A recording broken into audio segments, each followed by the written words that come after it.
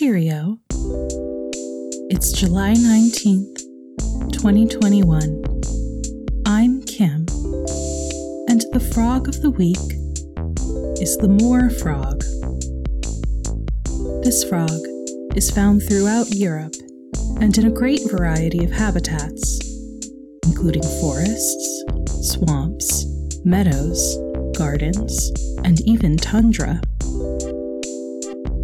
Usually, moor frogs are reddish-brown, yellow, gray, or olive-colored, but not always. We'll get to that momentarily. Moor frogs hibernate during the colder months, which, depending on the latitude and climate of where they live, may be any time between September and June. Shortly after this hibernation ends, they migrate to communal spawning sites to meet potential mates. It's around this time that male moor frogs may undergo a bit of a glow-up. As they migrate to the breeding pond, the male frogs begin to turn gray. Once they enter the pond, they turn a bright blue. In addition to this colorful display, males also attract mates with their call.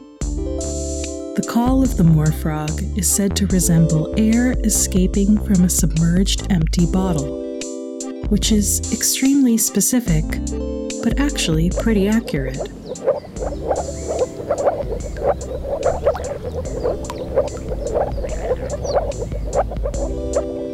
I like this frog because I feel like it's a perfect mascot for hot vax summer. Once you get your jab, do like the moor frog. Put on your best colors and go flaunt your stuff. And if you happen to meet a special someone, don't forget to tell them you're DTF. Down to frog. And that's the frog of the week. Thanks to Rach for recommending the moor frog.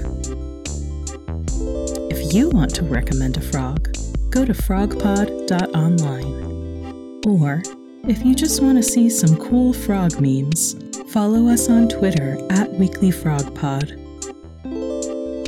Thanks for joining us. See you next week.